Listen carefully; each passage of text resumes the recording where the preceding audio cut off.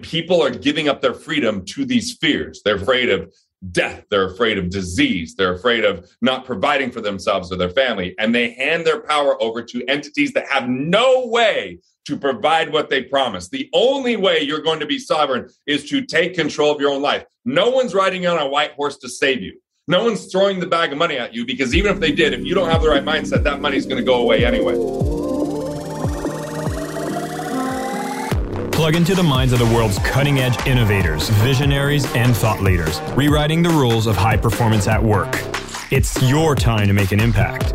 I am your host, Jason Campbell, and this is Superhumans at Work, a Mindvalley podcast. Welcome back, everybody, to Superhumans at Work. I have a very special episode that's going to be a little different than most of the episodes you've been listening to.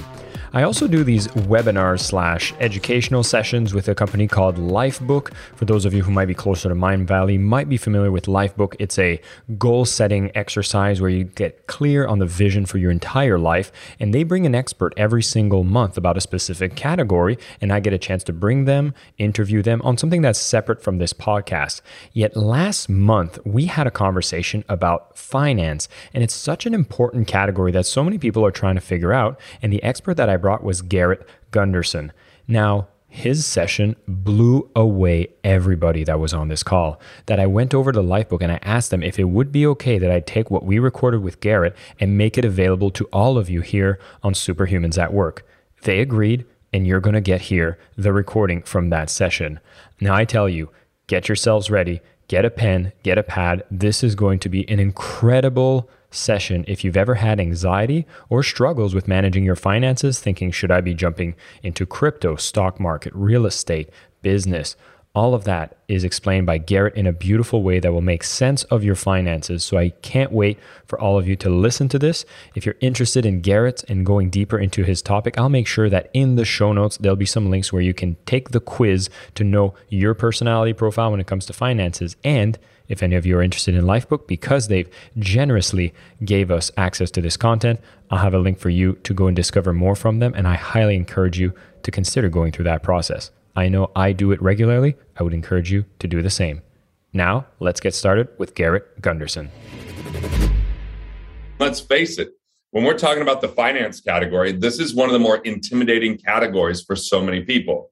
Money feels like a bully for a lot of people. Like, I just don't understand it. I work so hard to get it, and yet how do I keep it? And then I've got taxes, I've got, insurance, I've got interest rates if you have loans, I've got all these different components like estate planning and cash flow management. And with everything else going on in our lives, that can become overwhelming. So what I really want to do today is give you the foundational pieces that most people skip. And when you skip that, it creates unnecessary stress, unnecessary risk, and it means you'll be losing and leaking money unintentionally. And when I say losing or leaking money, it's money that goes to financial institutions. It's money that goes to people like insurance companies and banks, and it even goes to the government, because a lot of people tip the government. And look, I'm here to tell you, I like tipping. I like tipping people who do really good things for me, but not something I typically associate with the government in today's world. By tipping the government, by overpaying tax, this is like giving a waiter a tip who ate 37.5% of your meal and peas in your soup. I don't think that deserves a tip. So I'd rather have you keep more of what you rightfully own through ethical and legal strategies. And what I'm here to do today is give you some simple steps that really help you out. And in doing that, I would say the most important place to start is you've got to know your money persona. And so your money persona is what dictates how you make your financial decisions. And there's two paradigms in your money persona. One is a paradigm of scarcity, which I call the consumer condition. And the consumer condition is a place where people look to take more from the world than they give to it. The consumer condition is born of fear, doubt, and worry. The consumer condition is a thing that says if people are wealthy, it's because they've done something wrong or they're evil. The consumer condition clouds our mind from value creation and shrinks us, and nobody shrinks their way to wealth. The other paradigm in our money persona is abundance, one I call the producer paradigm, a place where we seek to create more value in the world than we take from it. It's a place of faith, hope, and love instead of fear, doubt, and worry. It's where profit is evidence of value creation, not deception. It's a place where innovation and ingenuity rule because it's about exchange and serving others and solving problems. And this is at the heart of what's going to make society great and what makes people feel alive and what helps us to connect and help us to live our life book. So you have to go to GarrettGunderson.com/quiz to take the quiz. Don't take it as I'm speaking here, but it's no charge. I mean, you give me your email and I'm not going to bother you too often. I'll just let you know every now and again when I'm in, different cities or, telling jokes and trying to make you laugh at a tough topic. But ultimately, when you take this quiz, it's going to help you identify which category fits you. Now, in that category, if we're talking about scarcity or the consumer condition, we can even split that off into two more categories.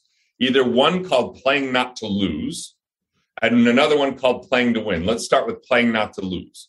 And playing not to lose, people often are thinking about, I need to keep what I have. I need to hold on to what I've got. I've got to scrimp, sacrifice, delay, defer, reduce, no expenses. Those are evil. And budgeting becomes our mindset. And in play not to lose, it's a form of scarcity where people are like trying to do all they can to just survive in the millionaire next door limited mindset. People playing not to lose, they try to avoid poverty, but they get stuck in scarcity. And they're stuck in scarcity because of past experience, past pain, past loss. On the other hand, playing to win is still lose a game because it's only focused on the future, always on this treadmill, never enjoying the present. People playing to win really are about trying to fill some void that if they have more, or if they get more, or if they have more material success, that somehow they'll be more lovable or that they'll love themselves. But ultimately, this is where people are running from their problems and they're so focused on the future, they never live in the present. So it's either past focused and play not to lose, future focused and play to win, but ultimately missing out on today. And so when we understand these formats, let's look at the two money personas that live in the play not to lose. The first one is called the miser. Now, my family was a bunch of misers, and I'm not like saying it harshly.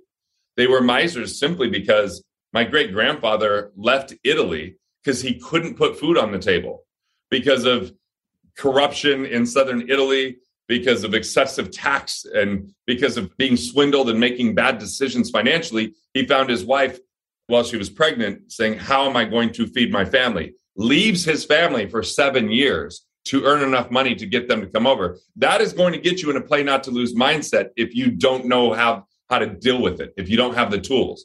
And not only did that impact him to become a miser, it started to be handed down generationally as kind of a moniker of how my family operated. My family actually put cash in coffee cans. They put those coffee cans in the cellar. I mean, they didn't go out to restaurants. They didn't go to concerts or sporting events. Hell, it sounds like a pandemic, right?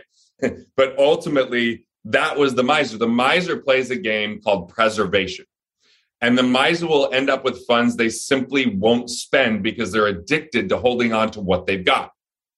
On the other hand, the other play not to lose shadow persona living in the consumer condition of scarcity is called the conservative. That's not a political ideology or affiliation.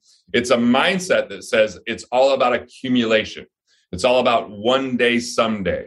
The conservative is an anxious, hesitant know-it-all. They're overly analytical and they have a hard time making decisions, and they are willing to delay gratification and happiness into perpetuity because they're going to end up with funds they simply can't spend because they're afraid they never have enough.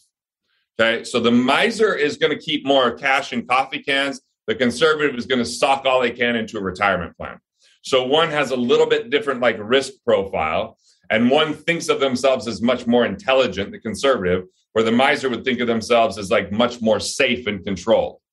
Now, let's go to the play to win.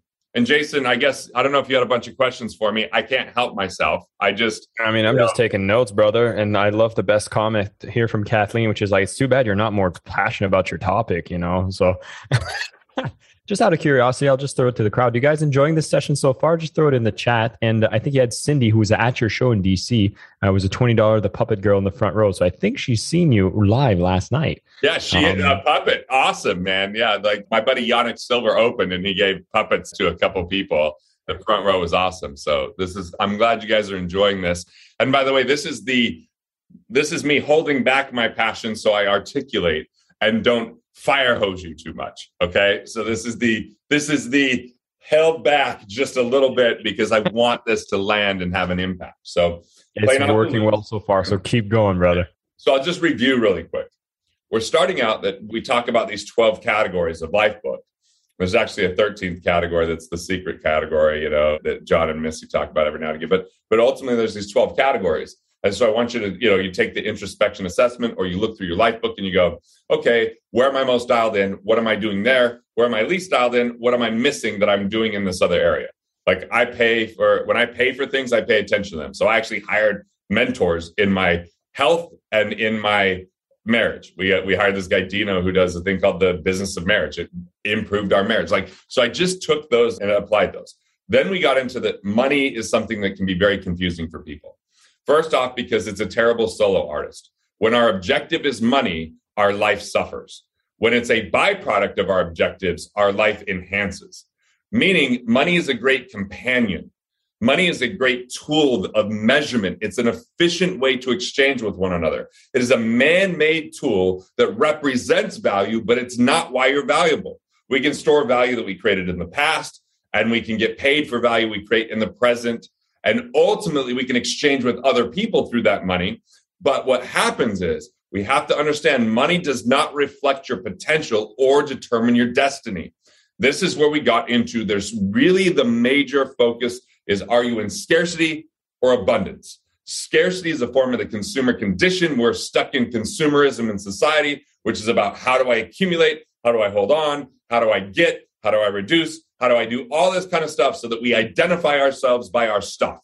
And we think that our self-worth and our net worth are tied together. And when we do that, we lose the game. So instead, what I'm looking at is in that consumer condition, well, we have an opposing or better kind of completely different paradigm called the producer paradigm coming from abundance. The producer paradigm is about serving others, solving problems, adding value, more value that we add than we take from the world, meaning we've left the world better because of our existence. But ultimately, we don't get into self-sacrificial ways of people-pleasing because that's consumerism. When we do things at our expense, and this is a huge concept. When we do things because we're like, well, I'm sacrificing, then it means we're lowering the expression of who we are. And when we sacrifice for others, then we allow them to abuse us to do less of what we're capable of just to appease someone else. Let me say this clearly and a little bit harshly. Fuck people pleasing. Because when you get stuck in that trap, you lose who you are. And within you is something called the soul purpose. SOUL. Your soul purpose is who you are when you're at your best, fully self-expressed.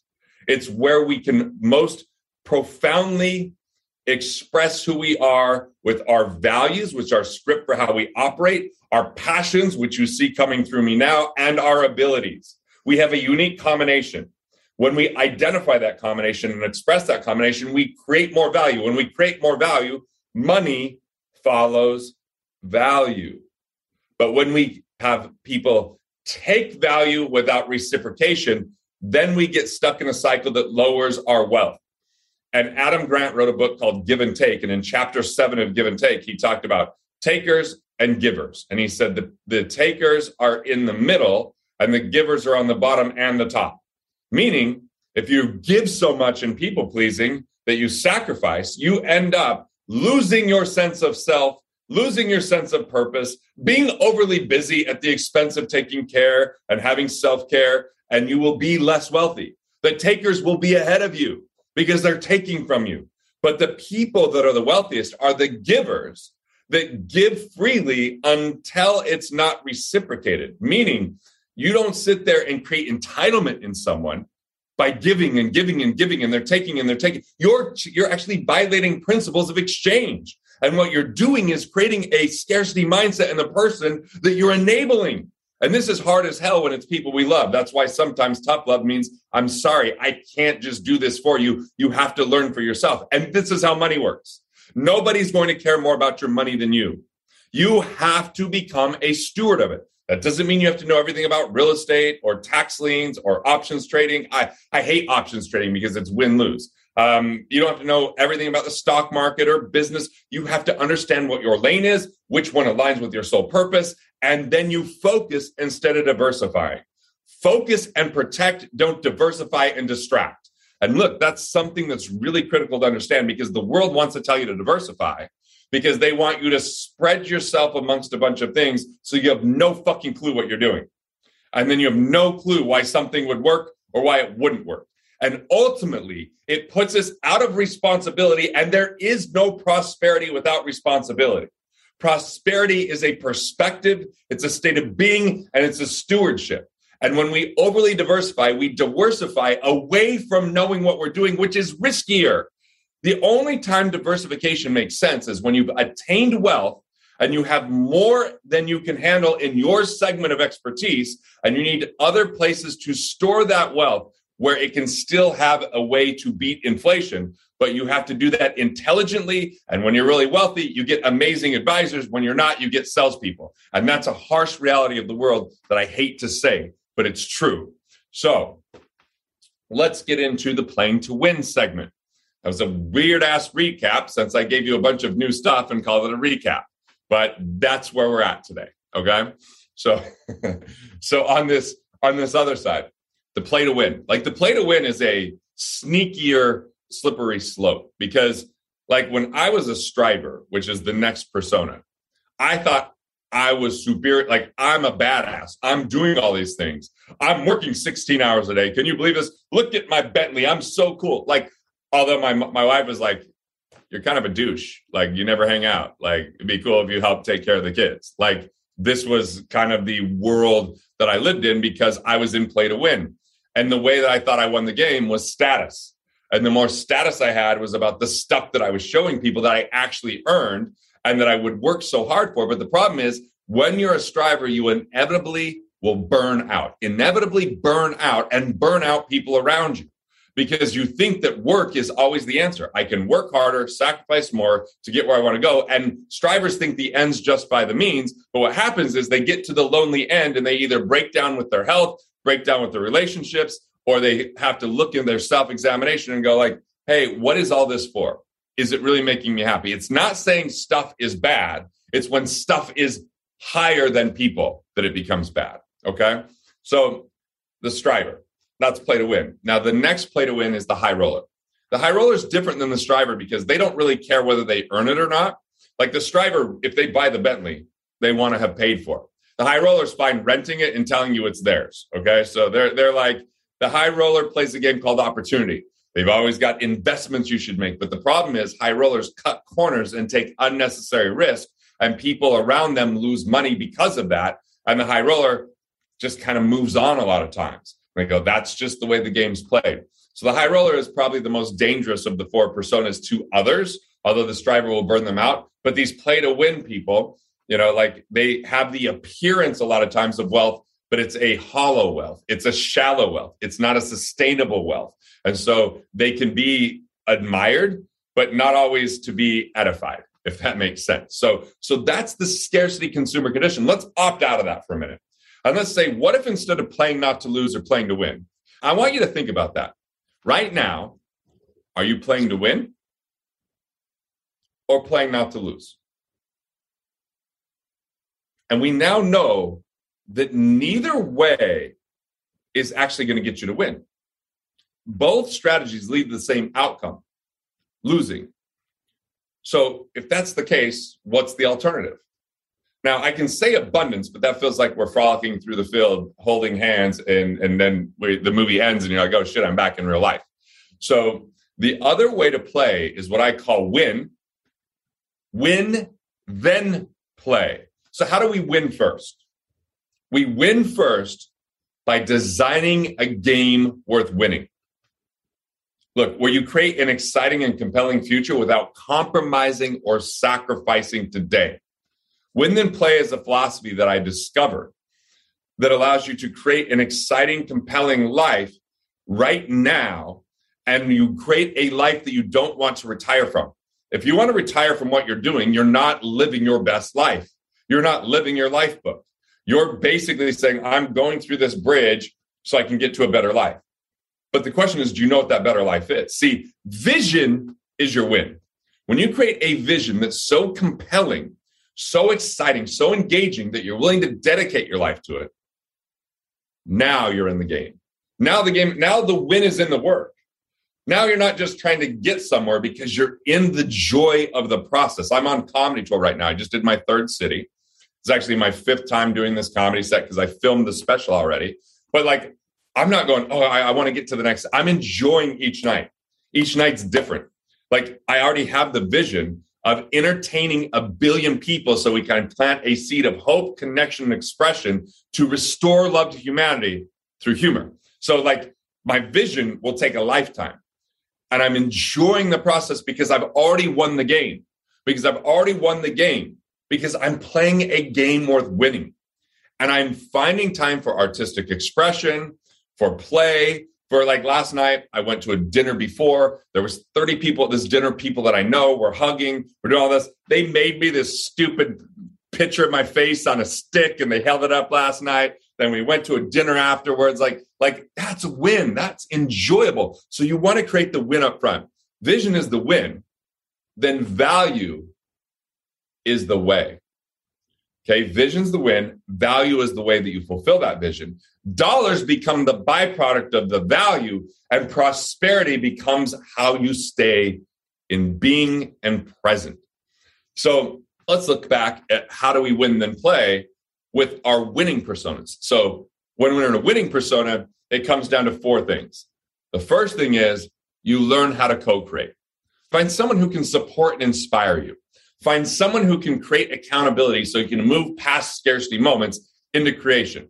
Like co-creation, when I started doing comedy, I called my buddy who's a comedian and I said, can you come into my office tomorrow? I want to write some jokes. We spent 2 hours together. Co-creation. You don't have to do this alone.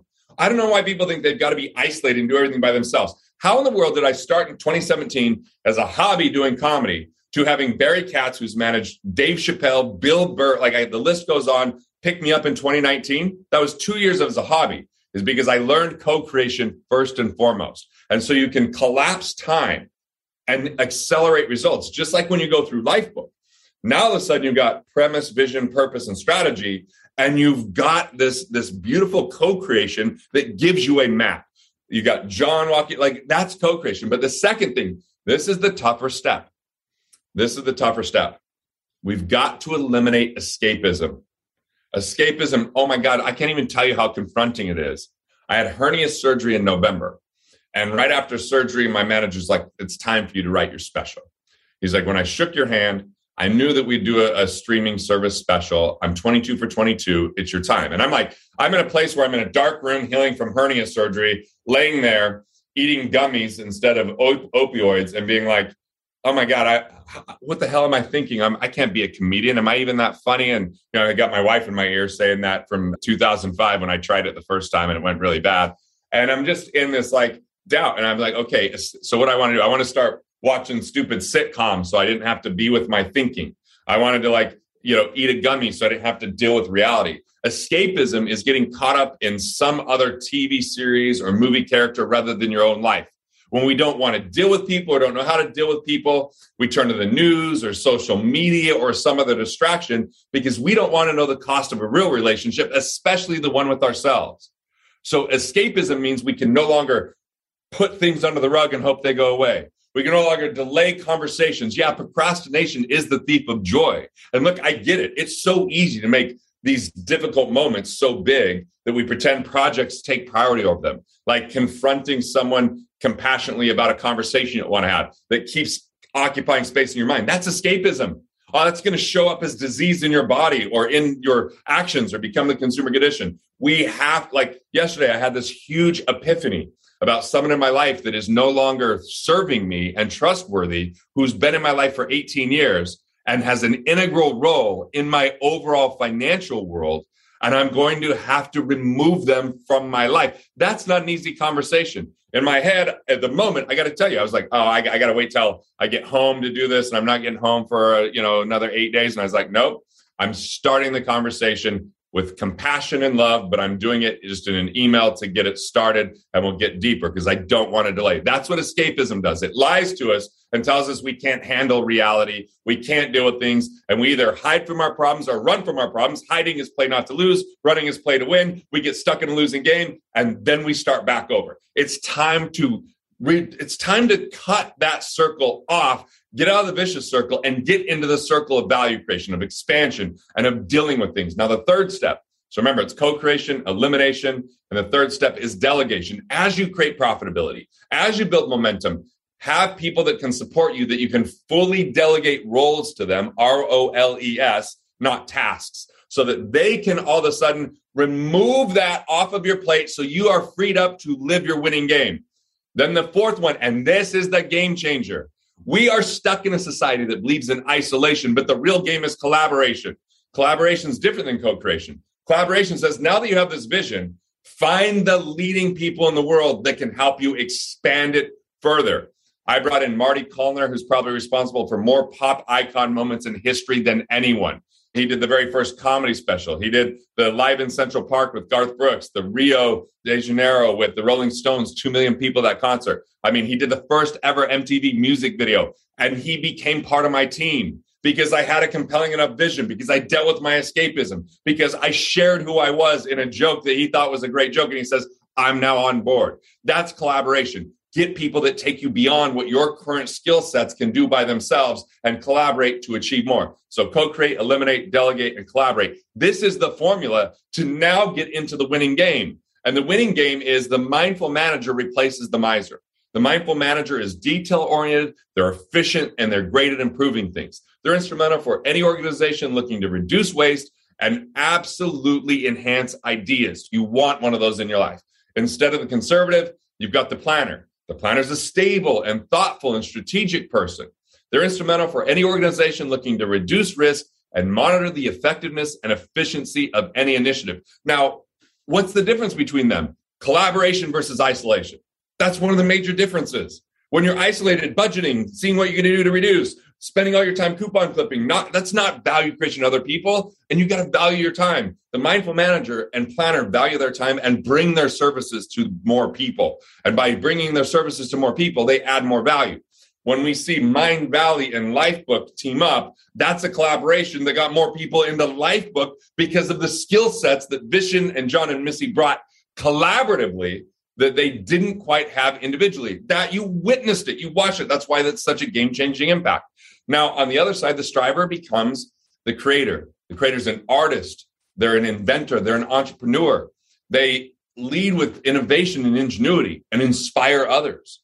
Instead of the high roller, you have the catalyst. The catalyst is a visionary, a mover and shaker, and a connector, right? The catalyst thinks and plays big and shows us how we can all win together.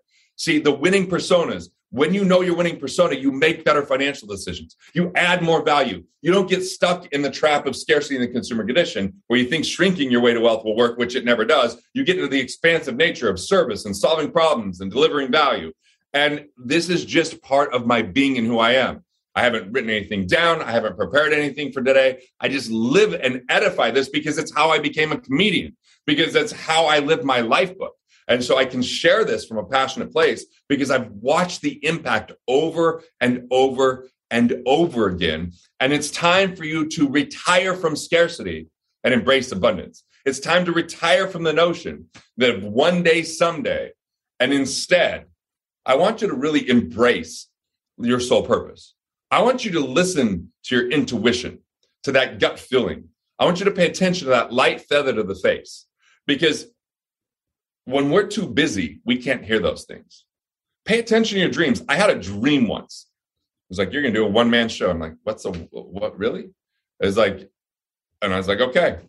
So the next day I was like, okay, I got to start with co-creation. I call this guy Michael Port. He's written a bunch of New York Times bestsellers. He was an actor, and now he teaches people how to perform on stage. And so he became my director. And it's like that call after getting the intuition led to that. So we have to listen to our intuition. Intuition is not always convenient. It's not always easy. Like the path of our purpose isn't always immediate fruits. It's hard up front because we have to break patterns. We have to learn new skills. We have to face and confront scarcity and fears. But it's where the richness is. When I said I was going to do stand-up comedy, I told so many friends that at that open mic, there was 6 rows of my friends. I couldn't back out. I'm like, oh shit, they're here. I can't just walk out. Like everybody knows I'm doing this because it was part of the process. But that night was electric. I was so excited because I confronted that fear and instead of let it consume me.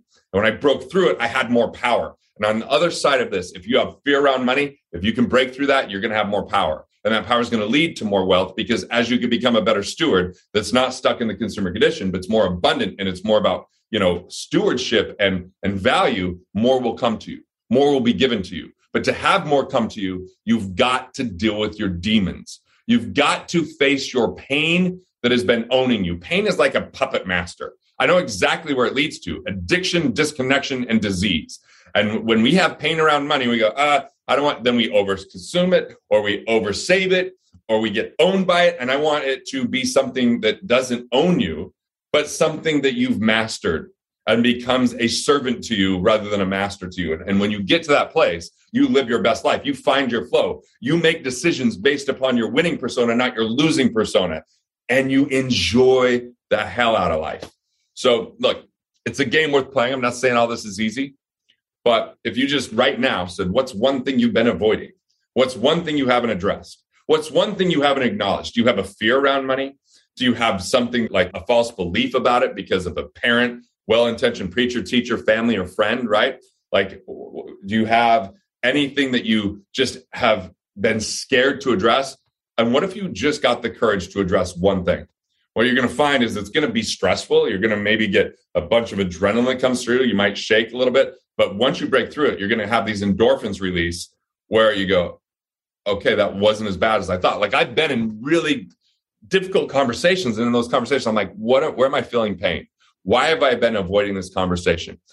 How's this going versus the worst case scenario that I was thinking when I went in these conversations? And what I found was, even in the most painful conversations, on the other side, if I was willing to go through the pain versus skirt around it, was connection and consciousness. And the reason we're less conscious and why, look, this is the big problem in the world today. We're being sold fear with every fucking word, with every statement. And people are giving up their freedom to these fears. They're afraid of death. They're afraid of disease. They're afraid of not providing for themselves or their family. And they hand their power over to entities that have no way to provide what they promise. The only way you're going to be sovereign is to take control of your own life. No one's riding on a white horse to save you. No one's throwing the bag of money at you, because even if they did, if you don't have the right mindset, that money's going to go away anyway. So today is the wake-up call to say, stand the fuck up and own your life. Own your finances. Deal with your stuff. What are you hiding from?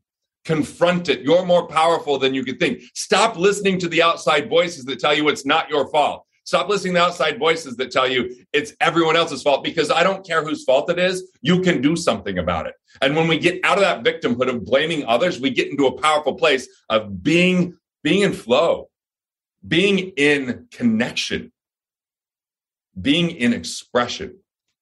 And to me, that's what life's about. Connect and express. We have this opportunity to be artists. I don't care whether that's gardening like Missy does. I don't care whether it's painting and stuff that John does, or music that they do together. Like, that's all artistry.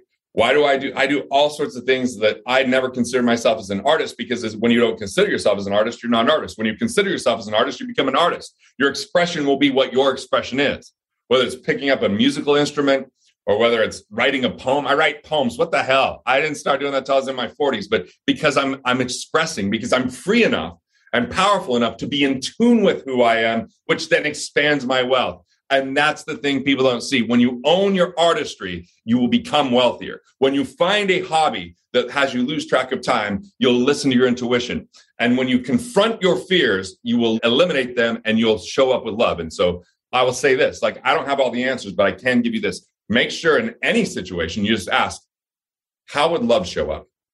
What would love do in this moment? Because love is so damn powerful. It's not just an emotion that makes us vulnerable and tender. It's also an emotion that makes us connected and together and tribal and powerful. And that energy is so much more than fear is, but fear's only when we don't believe in ourselves and we buy into someone else's narrative. And this narrative that money's complicated is a narrative sold to you with billions and billions and billions and billions of dollars so that you don't rely on it. You hand it over and everyone else gets rich on your money and your work while they sit there with structures that skim and take, and you take the risk and they get the return. Be done with that. I have zero money in the stock market. Zero. Haven't. Don't even care if it goes up or down. Like, I invest in myself. I invest in my companies, I invest in my skill sets and my career, and I invest in my family.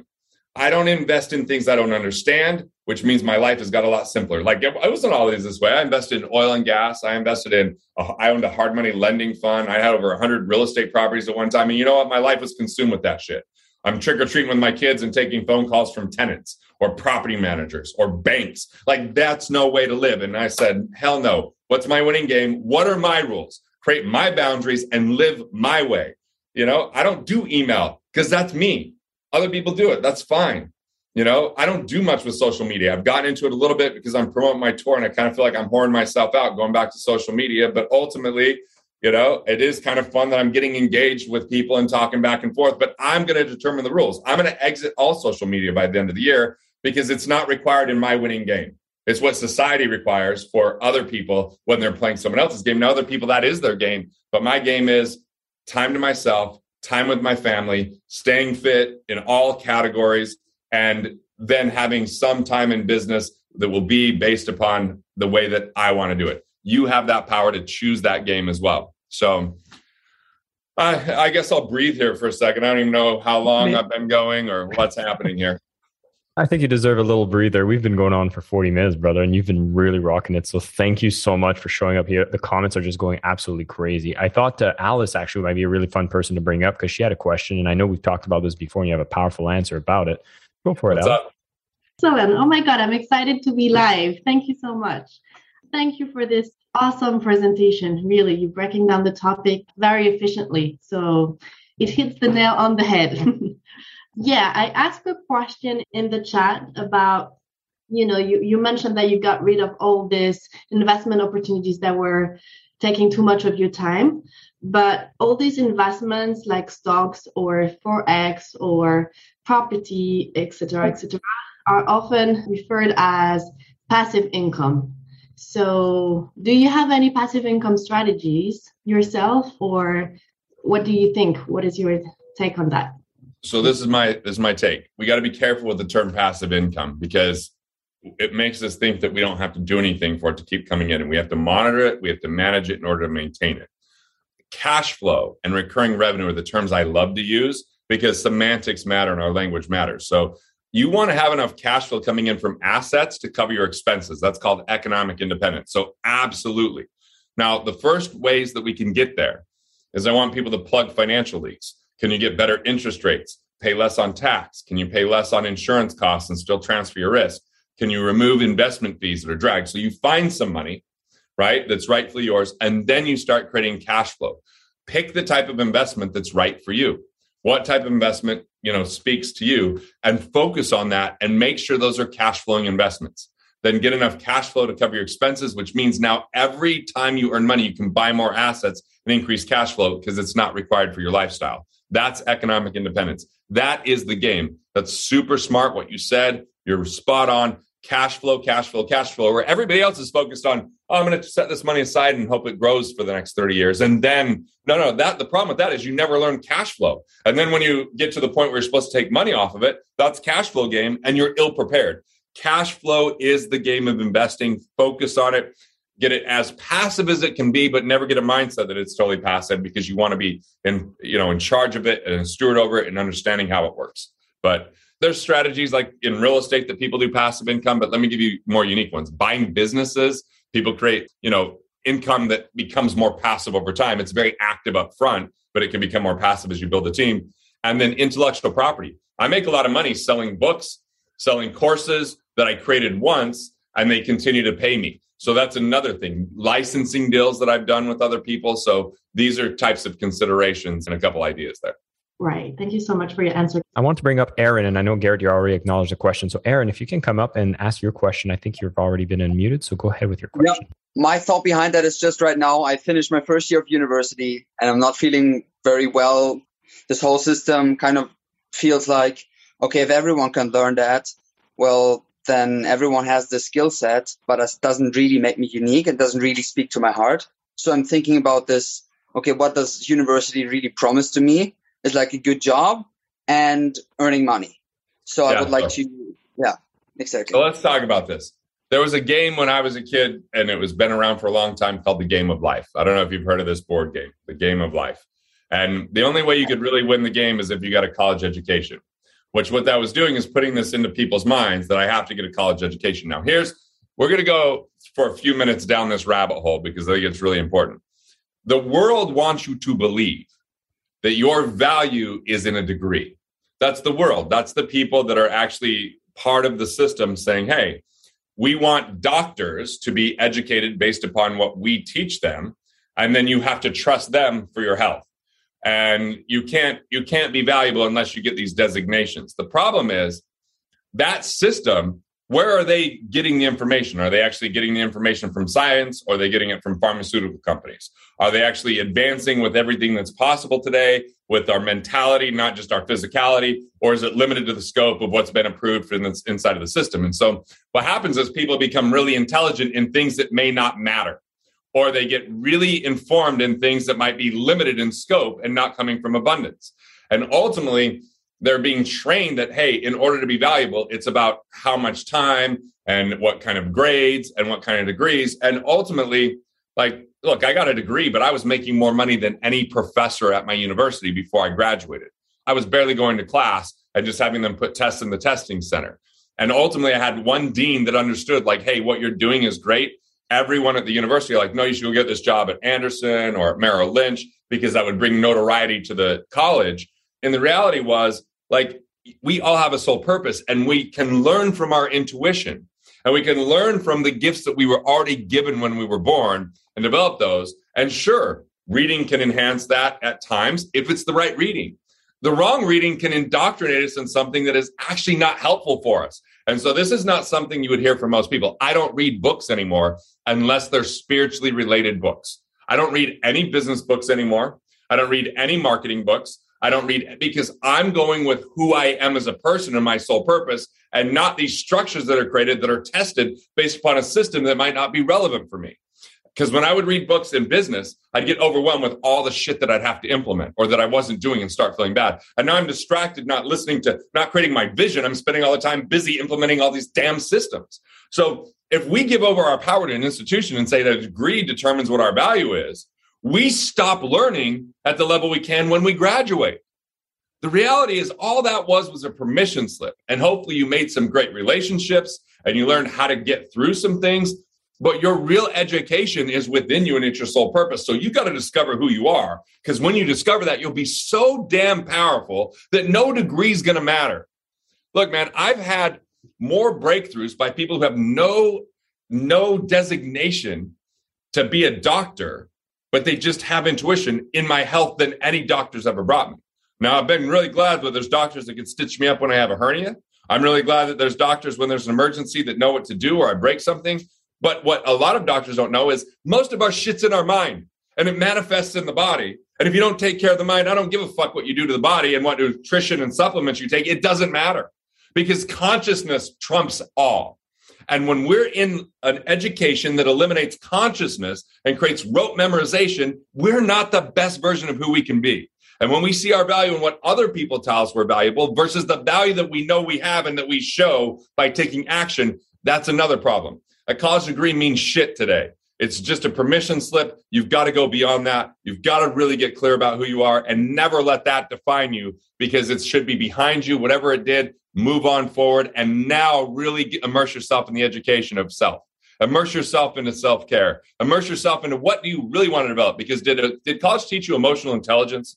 Hopefully it did with a little bit of the interactions and stuff. Did college teach you like skill sets of communication, like speech and writing? Well, if you didn't get much, that's the next step, because speech, writing, connection, like love is the thing that will help, that no fucking degree will ever give you. But when you love, people want to work with you. People want to know you. So increase your capacity for seeing others, listening to others, and loving others, and master your money. And none of that shit comes in college. Not that I have an opinion. Thank you. Garrett, thank you so much for your time. This was incredible. A wealth of information in such a short amount of time. You didn't hold back, and we really appreciate you. Really quickly, I think you also have a book coming out early next year. Can you tell us a bit about that? What's coming out? 2 books coming out. Disrupting Sacred Cows, I think, comes out later this year. And then I have another book. Right now, the tentative title is What's Your Number? But it's really a lot of the concepts we talked about today with the money personas. I did write one called Win Then Play that we didn't release that is now going to become, like, I've been working on this book for 5 years. It's like my main best book I've ever done, all my heart and soul in it. So be on the lookout for those things. I think if you go to GarrettGunderson.com/comedy, you can get downloads of Killing Sacred Cows and What Would Billionaires Do. I think you can grab 2 books right there, GarrettGunderson.com/comedy, if I'm correct. So, and it looks like Disrupting Sacred Cows can be pre-ordered, someone just said. So that's awesome. I'm not even up to speed on all this. I'm just telling jokes and giving you all I've got. So yeah, thanks, Jason. You're always fun to do this with. I don't know, I'm so comfortable with you. I just jump in, and you just create beautiful space for it. That's what I'm here for, man. Thank you so much for joining. And yeah, we'll be in touch. And all the Lifebook members here, you've just had Garrett Gunderson. Make sure you go to garrettgunderson.gg. There's tons of resources, tons of links. Garrett, enjoy the rest of your day. Everybody, wherever you are in the world, enjoy it. And until our next call, thank you so much. Once again, everybody, thanks for tuning in to Superhumans at Work. I'm very grateful for all of you who tune in on a regular basis, listening to these amazing interviews with these guests that I get to find. Now, if you're subscribed to the show, definitely leave us a review if you can, and share it with friends so that we can spread the message and get more people to be able to learn of these fantastic ideas that they can bring in their everyday life. And these episodes, of course, are brought to you by Mindvalley. When you go to mindvalley.com/superhuman, you get to discover the transformational education that we get to deliver, where we bring the best technology, the best teachers, and ensure that it teaches you what leads to a truly incredible life. Thanks again for tuning in and watching the show. And until next time, stay superhuman. My name is Jason Campbell, and this is Superhumans at Work, a Mindvalley podcast.